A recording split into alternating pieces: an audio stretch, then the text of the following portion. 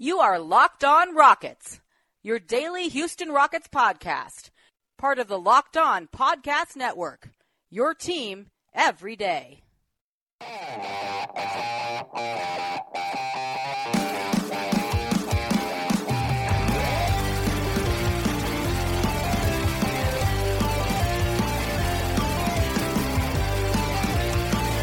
What a response. Just when it seemed like everything was against the Rockets and nothing could go right for Saturday night's game at Toyota Center against the in-state rival Spurs, that meant blowing a 17-point lead in the fourth quarter.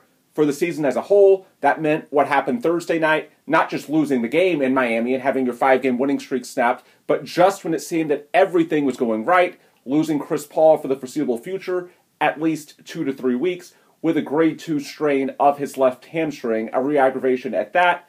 Just as it seemed that nothing could go right for the Rockets, trailing with under 3 minutes to go and the weight of the world apparently on their shoulders, James Harden, the MVP, did what you would expect an MVP to do, and he rescued them and brought home the 108-101 victory for the Rockets, which is their 6th in 7 games and improves them to 17-15 on the year, while dropping the Spurs, who were very hot entering Saturday night's game. They had won 7 of 8. Well, that drops them to 18-16 on the year. So with that, welcome in to another happy post-game episode of Locked on Rockets, your home for daily and post-game commentary on all things Houston Rockets basketball. As always, I'm your host, Ben Dubose, Rockets correspondent with Sports Talk 790, the team's official radio flagship in Houston. Over the next 25 minutes or so, we're going to break down Saturday night's 108-101 win over the Spurs through a number of angles. Certainly, James Harden, the MVP of the league, scoring 39 points, having 10 assists, and personally leading a 12-4 run with 9 of the aforementioned 12 in the final 3 minutes. He did his part. He did the heavy lifting that you would like an MVP to do, but it was a collective team effort to beat a good Spurs team without Chris Paul. You can't do it with one player. You've got to have contributions up and down the roster. Clint Capella, 21 and 23. And really, it's the rebounding. The Rockets out-rebounded San Antonio 58-43, completely flipping the script from the storyline in Thursday night's loss to Miami when they were out-rebounded by 20. And we discussed that at length on the postgame show. The effort was better. Shooting for the Rockets, they made 19 threes, but it was very hit or miss. They scored just 13 points in the second quarter, 41 in the first half. They seemed ice cold. Then they hit 9 three-pointers in the third quarter alone. They couldn't miss. Then all of a sudden in the fourth quarter, it went from a 16-point lead with 10 minutes to go to all of a sudden a 21-4 run by the Spurs over the next 7+ minutes, to where the Spurs led by 1 heading into the final 3 minutes. So it was very streaky, and to some extent that's to be expected, especially without Chris Paul. The easier buckets are not going to be there as often, especially in the minutes that James Harden is trying to rest. But the upshot to it is that the Rockets hit just enough shots, especially at the key moments, the big-time inflection points in the game. They cut it to just 2 at the half, despite in the first half their play potentially being worthy of a 10-point deficit. The rebounding kept them close, hit a couple of big shots before the break. And then, of course, late in the game, they had separation in the third quarter. And then when the Spurs hit them with that punch, well, James Harden had the counter. And that, to me, is the big storyline. We'll talk about the rebounding in segment 2 of our usual 3 Points recap. We'll also, as we close out, discuss a few of the tweaks that Mike D'Antoni made to the rotation in his first game without Chris Paul, at least this current Chris Paul absence. That included the sudden reemergence of Gary Clark in the rotation in the second half. We'll talk about those things as we move through our post-game show, but to lead off, it's all about James Harden, because I don't want to forget about the other guys. We should acknowledge Eric Gordon, even though for the game as a whole, 7 of 20, 18 points, 4 of 12. That's below the standards of efficiency you would want, 35% overall, 33% from 3. He did hit a big shot, though, with barely over a couple of minutes left to break the tie, and also he had 6 assists. So without Chris Paul, Eric Gordon needed to step up as a facilitator. He did. Give him credit. Off the bench, Gerald Green had 5 threes, 4 of them in the second half. So again, to beat a good team without Chris Paul, and that's what you're trying to do right now, it can't be just James Harden, because the schedule the Rockets have coming up, the Thunder and Celtics the next couple of games, the Warriors the week after that, without Chris Paul, it's going to be difficult. When you have James Harden, you always have a chance because he can take over games late. But throughout the balance of 48 minutes, you're going to have contributions up and down the roster. It can't be just leaning on 1 or 2 players anymore. And for the Rockets to stay afloat without Chris Paul, and really that's the only goal, I don't think anyone can reasonably expect the Rockets to continue winning at the breakneck pace they had been 5 in a row, and they seemed well on their way to this 6th in a row when they were up by 16 early in the game in Miami before Chris Paul went out. When you combine no CP3, he's one of your 2 elite player foundation. So you take out that, and then you couple it with playing one of the more difficult stretches of your schedule all season long. It's not going to be easy. You just have to find ways to get games where you can, and that's what made this one so big. It would have been an enormous loss had the Rockets let it slip away, because in this stretch for the next 2 or 3 weeks without Chris Paul, there are going to be some games where the Rockets just simply aren't good enough. I'm not saying it's an excuse, but there are going to be some games where the Thunder, the Celtics, the Warriors, teams like that, if they come out and execute, they're just better than the Rockets from a talent perspective, and other than hoping you have a really brilliant game from behind the arc, there's not that much you can do about it. What you have to try and do is steal games when you can, also get the effort points, which as rebounding, the Rockets were plus 15 there tonight. And the Rockets, this was a feel-good win, but had they lost it, especially with a 16, 17-point lead and fallen back to 500, it would have been devastating. And that's why what James Harden did in the final 3 minutes of that game, again, the Rockets going on a 12-4 run to finish it, including 9 of the 12 from James Harden, just breathtaking. A pair of step-back threes that just blew the roof off of Toyota Center. One, when they were down 1, it put them back up a couple of points with barely over 2 minutes to go.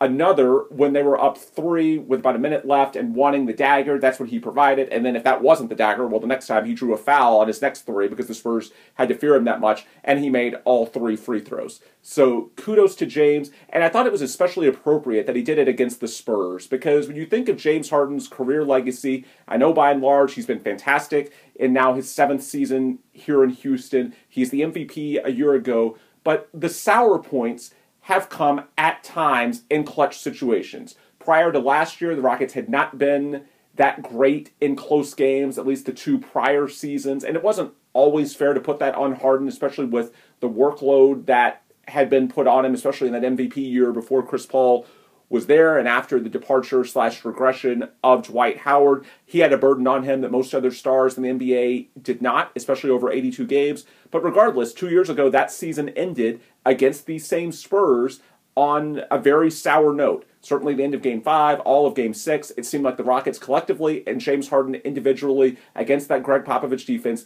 they just ran out of gas. And last year's team took such a huge step forward, getting to the Western Conference Finals, basically being a hamstring away from knocking off the best team ever assembled in the Warriors and winning the title. A lot of that has been chalked up to the additions of Chris Paul and to a lesser extent PJ Tucker, and I think they deserve credit for that. But one of the reasons you get those guys, it's not just what they provide you individually, it's also the culture, the sense of toughness that permeates that locker room that maybe hasn't been there in the past. And James Harden's still not even 30 years old. There's also just some still natural growth I think there is with James individually. Now he's 29. He's secure of himself here in Houston. He's got his MVP. And even if it wasn't fair, that was a situation, especially against that opponent, Greg Popovich and the Spurs, that in the past has not exactly been James's calling card, even in the regular season. There were some games, go back to the game in San Antonio, and I think March 2017, when Kawhi Leonard had that big block at the end of the game. This was an opponent that over the years has somewhat been his bugaboo, maybe not in Oklahoma City, because we all know what he did in the Western Conference Finals when he basically put them on his back and got the Thunder to the finals before his trade to Houston. But at least with the Rockets, the Spurs have been, to a small extent, his kryptonite. Well, to see him in a game like this, where there was enormous game pressure, the Rockets had lost a 17-point fourth quarter lead. The Spurs were on a 21-4 run, and if the Rockets had lost this game with everything else that had been happening with Chris Paul and the fact that the Thunder, who have the best record in the West, or close to it, the Celtics, the Warriors, those teams looming, it would have been a devastating loss.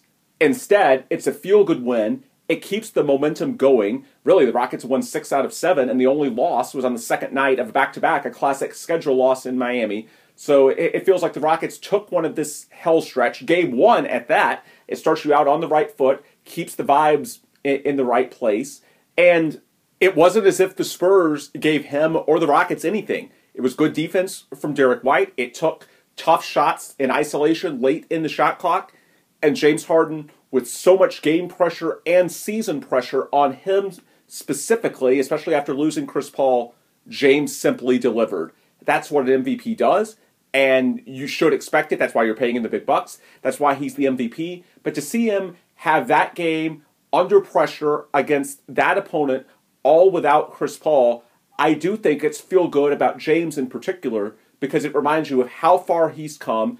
Even if Chris Paul isn't out there on the floor with them tonight, I do think some of it you can chalk up to his presence. CP, PJ Tucker, he has made the Rockets, those two really, just a tougher, more culture-oriented locker room. And James, even relative to 2 years ago when he deserved to win MVP of the league, he's an even better player now. Certainly the stats on the season as a whole prove it. I believe he's now averaging more points and close to the same rebounds and assists as he did a year ago in his MVP season.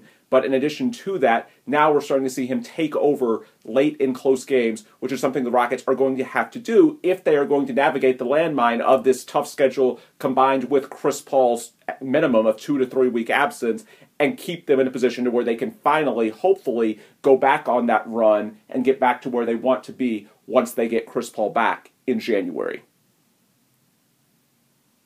Now, as we continue our 3 points recap of Saturday night's 108-101 win by the Rockets over the hated San Antonio Spurs in Houston, we let off talking about James Harden because when the chips were down, he's the guy who made the big shots. He had 9 of the final 12. For the game, he had 39 and 10. And when you look at the pressure of the season as a whole, the Rockets entered well below expectations. Even with the win, they're just at 17 and 15. When you look at the game pressure, losing a 17-point fourth quarter lead, when you look at the fact that over his career, the Spurs have somewhat been his kryptonite, to see James Harden score 9 of the final 12 while putting up overall 39 and 10. I know he did it on high volume with 34 shot attempts, but without Chris Paul, it's not going to be pretty. I know the Rockets were streaky. They had 9 made threes in the third quarter. They had 13 points in the second quarter, and they had a 7-minute stretch in the fourth quarter where they scored just 4 points. Without Chris Paul, it's going to be that way, especially in the periods like early in the second and fourth quarters when James Harden is not in the game. There's really no way around that. So for the Rockets to navigate that and get wins, especially in this stretch against all difficult opponents, again, the Spurs, even though with the loss they fall to 18 and 16 on the year, just 2 games over 500 like the Rockets, they entered having won 7 of their last 8 and playing really quality ball in December. It can't just be James Harden alone. Now, you can count on the MVP to deliver at key inflection points, like late in the game. If it's close, he could bring you home. That's why I always say that if you have James Harden, you have a chance. But to outplay a team over 48 minutes, it can't be just James Harden. And for the Rockets tonight, when you look at the stat sheet as a whole, where their big advantage on San Antonio stood out was rebounding. 58 to 43. And in particular, Clint Capella, 23 boards in 35 minutes. PJ Tucker, 16 rebounds in 35 minutes. Between the two of them, 39. To put it in perspective, the Rockets, when they got out-rebounded by 20 in Thursday's loss, Mike D'Antoni called them out a bit. Even though it was the second night of a back-to-back, there were some tired legs. You get out-rebounded by 20 in a 2-point loss. It was there for the taking. They were held accountable. They got a day off Friday, didn't practice, got to fully recharge, and boy, did they respond. The 39 rebounds between Capella and Tucker was nearly equivalent to the 41 for the Rockets' entire team on Thursday. That's how much they wanted it. And with PJ in particular, I can't imagine how much pain he was in. He went through a nasty spill early in the second half. He landed on his hip, just a brutal fall. He was limping, stayed down for a couple of minutes, grimaced when he stayed in the game, somehow gutted through all of that. This is a 6'6" power forward to give you 16 boards in 35 minutes. Also hit 2 of his 3 from behind the arc and played his usual stellar defense on the perimeter. Can't say enough about his toughness, and of course the same goes with James Harden. But in terms of the rebounding battle, look, it's going to be your power forward and your center that set the tone, especially if you're the Rockets and at least lately, you've been starting 3 guards with James Harden, Eric Gordon, and Chris Paul. Now you're going to be a bit more traditional. The Rockets tonight went with Daniel House in the starting lineup at the 3, James Harden and Eric Gordon as the backcourt. Now there's no CP. But for the Rockets as a whole, it's not like there's even a backup power forward right now. There's PJ, there's Clint, and there's a lot of wing players, and then there's guards. So they have to do the heavy lifting. The Rockets on the year have been one of the worst defensive rebounding teams in the league. It killed them on Thursday in Miami, and they flipped it. And the one potential silver lining with the Rockets, I'm not going to say they should out-rebound many other teams going forward by 15. Certainly the Thunder and Steven Adams are going to be a very different beast. But the one thing that they do have going for them, they don't have a back-to-back for a while. Thursday's game in Miami was a bit of an outlier because not just a back-to-back, but the long plane flight from Houston to Miami, getting in at 3 a.m. local time or after at the hotel, probably being on just 5 or 6 hours sleep. That's not normal. And that did probably contribute some to the lack of legs on the rebounding. Now, Miami is a particularly hard matchup. Give credit to Hassan Whiteside and James Johnson. By the way, the Heat, very rested, had 3 full days off before. So really, that was a perfect storm. And now the Rockets lose Chris Paul, which puts them behind the 8 ball in a number of areas. But the one thing that the Rockets need to do, of course, for the season as a whole, they need to be better at rebounding. But it's especially important now because the Rockets aren't going to be the offensive juggernaut that they've been for the past month when they've been far and away the league's number one offense. Without Chris Paul, I don't think that's reasonable. They're going to be streaky. They should be pretty good when James Harden's still in the game, but especially the minutes that James is out, those are going to be rocky. A lot of the time it's going to depend on are the threes falling or are they not? And a lot of that just comes down to sheer randomness. Well, if your threes are in or out, you're going to fall out of games on your off stretches unless you rebound enough to get enough second chance points, hustle plays, to keep you alive. And that's where the schedule could help the Rockets. The Rockets don't have another back-to-back in this expected 2 to 4 week stretch without Chris Paul. In fact, they don't have another back-to-back until February. You look, they have 2 days off between now and the next game, which is on Christmas, the matinee against the Thunder here in Houston.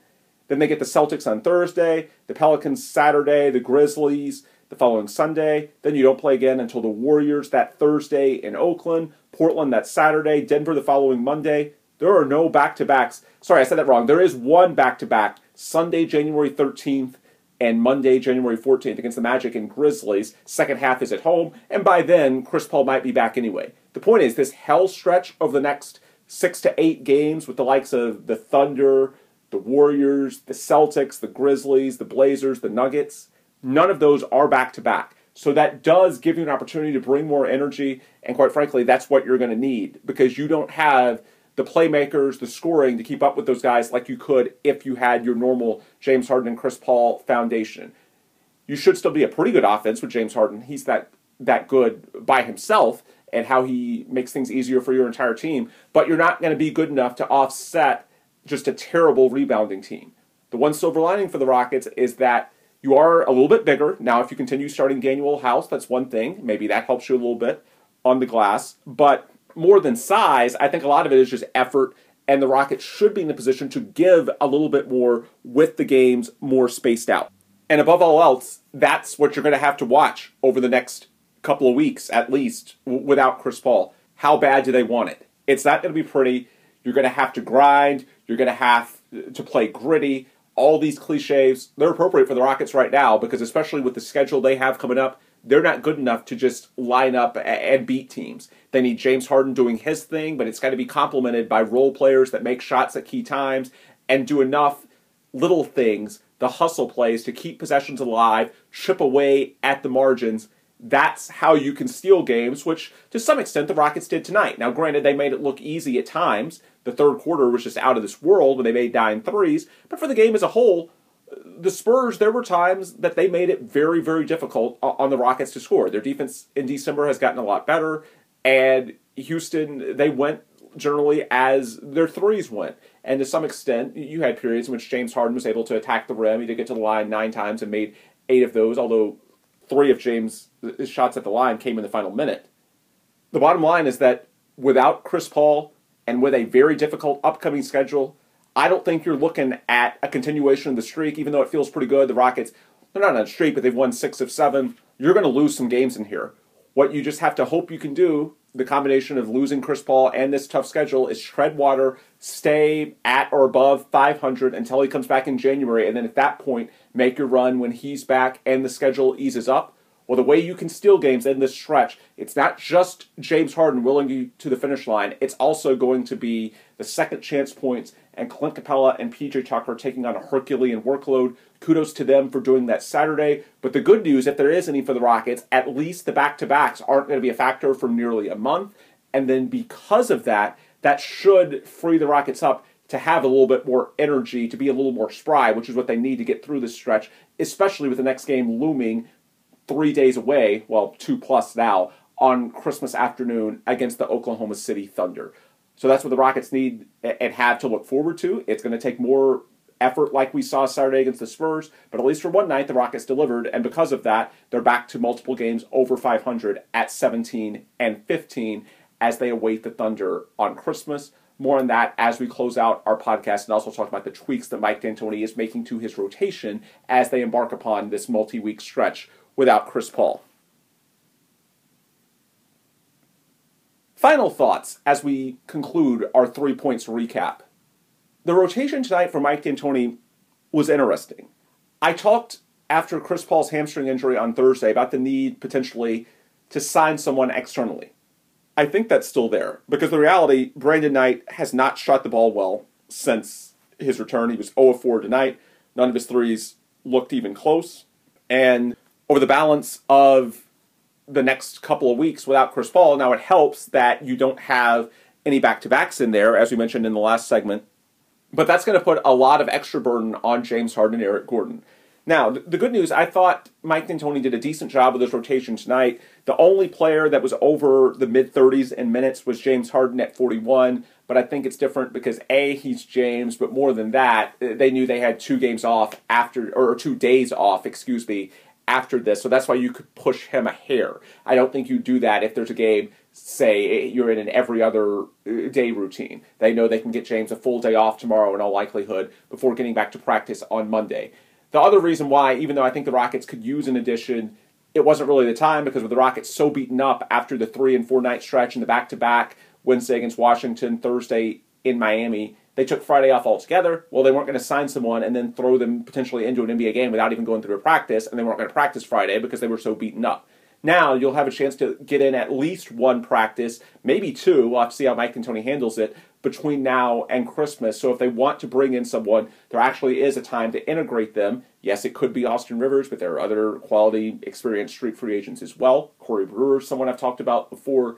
But really, the NBA, there are a lot of guys that are out there, veterans, that wouldn't normally be. But there aren't as many teams that are going all out these days with the Warriors setting the bar as high as they have. So if the Rockets want to fortify their depth, they do have an open roster spot, then they can do that. Now there's an opportunity to get in more practice time for any of those guys before putting them into a game.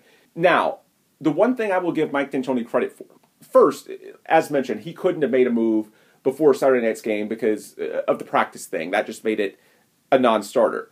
But I do like that Mike D'Antoni was willing to trust Gary Clark in the second half. He hadn't been a rotation player in weeks, didn't play at all in the first half, but it was clear that Brandon Knight didn't have it. And if you don't trust Brandon Knight to play 20 minutes, it's going to be hairy. I said this when I was laying out Friday on Twitter on my timeline at Ben Dubose. I was going through a mock Rockets minutes exercise without Chris Paul with the status quo. And the only way I could get to 240 minutes on average was if Brandon Knight played 15 plus and in many cases closer to 20 minutes per game. There was no other way to make it work. Now, you can work with an 8-man rotation. That's certainly not unprecedented, especially if there are no back-to-backs. I think ideally you'd like to have 9, but 8 is certainly not unfathomable. You can work with that. The problem is, with Brandon Knight not having played basketball in a year and a half, I think he's fine physically. It's just there's a ton of rust after all that time. Right now his threes aren't even close. There are going to be close games, like what happened Saturday against the Spurs, where you don't feel comfortable sticking with Brandon Knight, even though you know you should, because otherwise you're going to be playing guys 40-plus minutes, and they're going to break down. So in the second half, when it was clear that D'Antoni couldn't throw Brandon Knight out there for very long, he dusted off Gary Clark. Also helped that P.J. Tucker got into a bit of foul trouble with 4 fouls. But really, positions don't matter. I know you say, well, Gary Clark's a forward and Brandon Knight's a guard. Well, with the Rockets, their backup power forward right now is Daniel House, who is their starting small forward. The positions are interchangeable. They're just looking for bodies at this point without Chris Paul. They just need minutes to get filled, and they can tweak who plays what position as need be on a given night and go matchup to matchup. Gary Clark in the second half played 9 minutes. I know he had just 3 points and 3 boards, but his 3 at the buzzer at the end of the third quarter put the Rockets up 15. It was a huge momentum shot. And in those 9 minutes, he was +9, which other than James Harden, who was +14 in his 41 minutes, was the best plus-minus of anyone on the floor for the Rockets all night.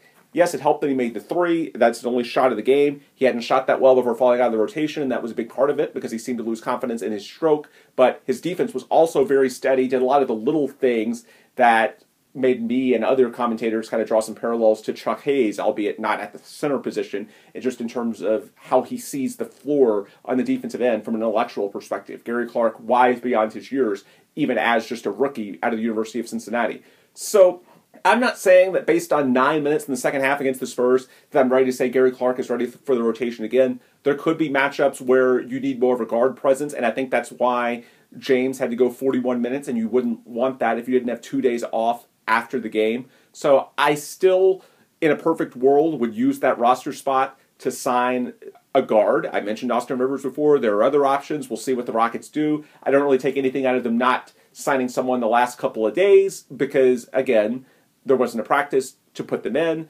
And also, Friday, they were waiting on a diagnosis with Chris Paul in terms of the timetable. Is it grade 1? Is it grade 2? Is it grade 3? Which Peter Vesey erroneously reported. Thankfully, that was erroneous. That would have completely changed your priorities in terms of what do you have to do, who do you sign. Right now, you know you're probably looking for a 2 to 4 week Band-Aid rather than something more permanent in terms of who you bring in and what their long-term effect is. So I would preferably like to still see the Rockets go out and sign someone.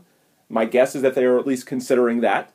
But at least Mike D'Antoni showed an awareness Saturday that no matter what, he seems to get that a 7-man rotation this early in the year is not going to fly. And that was my fear, because if you have an 8-man rotation and one of your 8 is Brandon Knight, who has an enormous amount of rust, then some games, especially against tougher opponents, if it's close, well, that 8-man rotation is going to magically shrink down to 7.5 or even 7. So I think by inserting Gary Clark, we know it's tough for Mike D'Antoni to trust rookies, especially guys that have not been in the rotation at all in recent weeks, and to go from not playing at all to being inserted in the second half of a close game, that is not a normal Mike D'Antoni decision. So kudos to Mike. That showed me, and I think he was rewarded because Gary Clark played well, but it showed me that he gets it. Now, I would still like the Rockets to go out and use that extra roster spot because I think there are times you could use another ball-handling presence without Chris Paul, and the fact that it's a hamstring, even though they seem to have dodged a more severe bullet, you never know if it might reoccur. So having a fourth guard you can trust, I would like them to do that. But the worst-case scenario isn't just not signing an extra body. It's not signing an extra body, and Mike D'Antoni pretty much sticking with the same rotation minus CP with only a slight increase to Brandon Knight. And what we saw Saturday was that Mike D'Antoni realizes that, no, that's not going to fly. Kudos to Mike, and I think Gary Clark's minutes in the second half were a big part of the Rockets going on that run. Again, Gary was +9 in his 9 minutes and played a big role in the Rockets winning that game. Ultimately, it's just one game. The Rockets are going to have to keep doing that moving forward. I would like them to continue to look externally and bring in someone for that last roster spot, preferably a guard. But I do think you can take some encouragement that Mike D'Antoni sees the need. He made an adjustment. He did something that he wouldn't normally do in terms of trusting a rookie in a tight spot. It paid off. That tells me that Mike gets it. That's important. There are other things you can do to further supplement that, especially in terms of the front office. Daryl Morey, Tillman Fertitta, signing someone, paying the financial commitment. All those are real. I'm not meaning to diminish that. I'm just saying step one is to see on the floor, does Mike D'Antoni appreciate that need? Because he has a reputation for running guys into the ground at times, fair or unfair. That's something that's dogged him back to the Phoenix days. Well, tonight I liked what he saw, trusting Gary Clark, and both D'Antoni and the Rockets were rewarded with that as Houston went on the run in the second half, and then with James Harden there to shut the door late, got the 108-101 win, improving them to 17-15 on the year and representing their 6th win in the last 7 games. So, on that relatively positive note, I think that's an appropriate point to end this Saturday night recap episode of Locked on Rockets. As always, I appreciate y'all so much for tuning in. If you want more content before our next show, which will be a couple of days, I'm going to take a bit of time off for the holidays unless there's an unexpected signing that warrants a show. If there is, of course, we'll break in because that's what we do here at Locked on Rockets. We cover not just the games, but breaking news as well. But if it's relatively quiet, I'm going to enjoy some time with my family. I hope y'all are able to as well. And then, of course, we'll jump back Christmas night to recap whatever happens on the floor when the Rockets play the Thunder. But if you want more content before then, the best place to get it, of course, is on Twitter. I am on there at Ben Dubose. The show is on there at Locked on Rockets.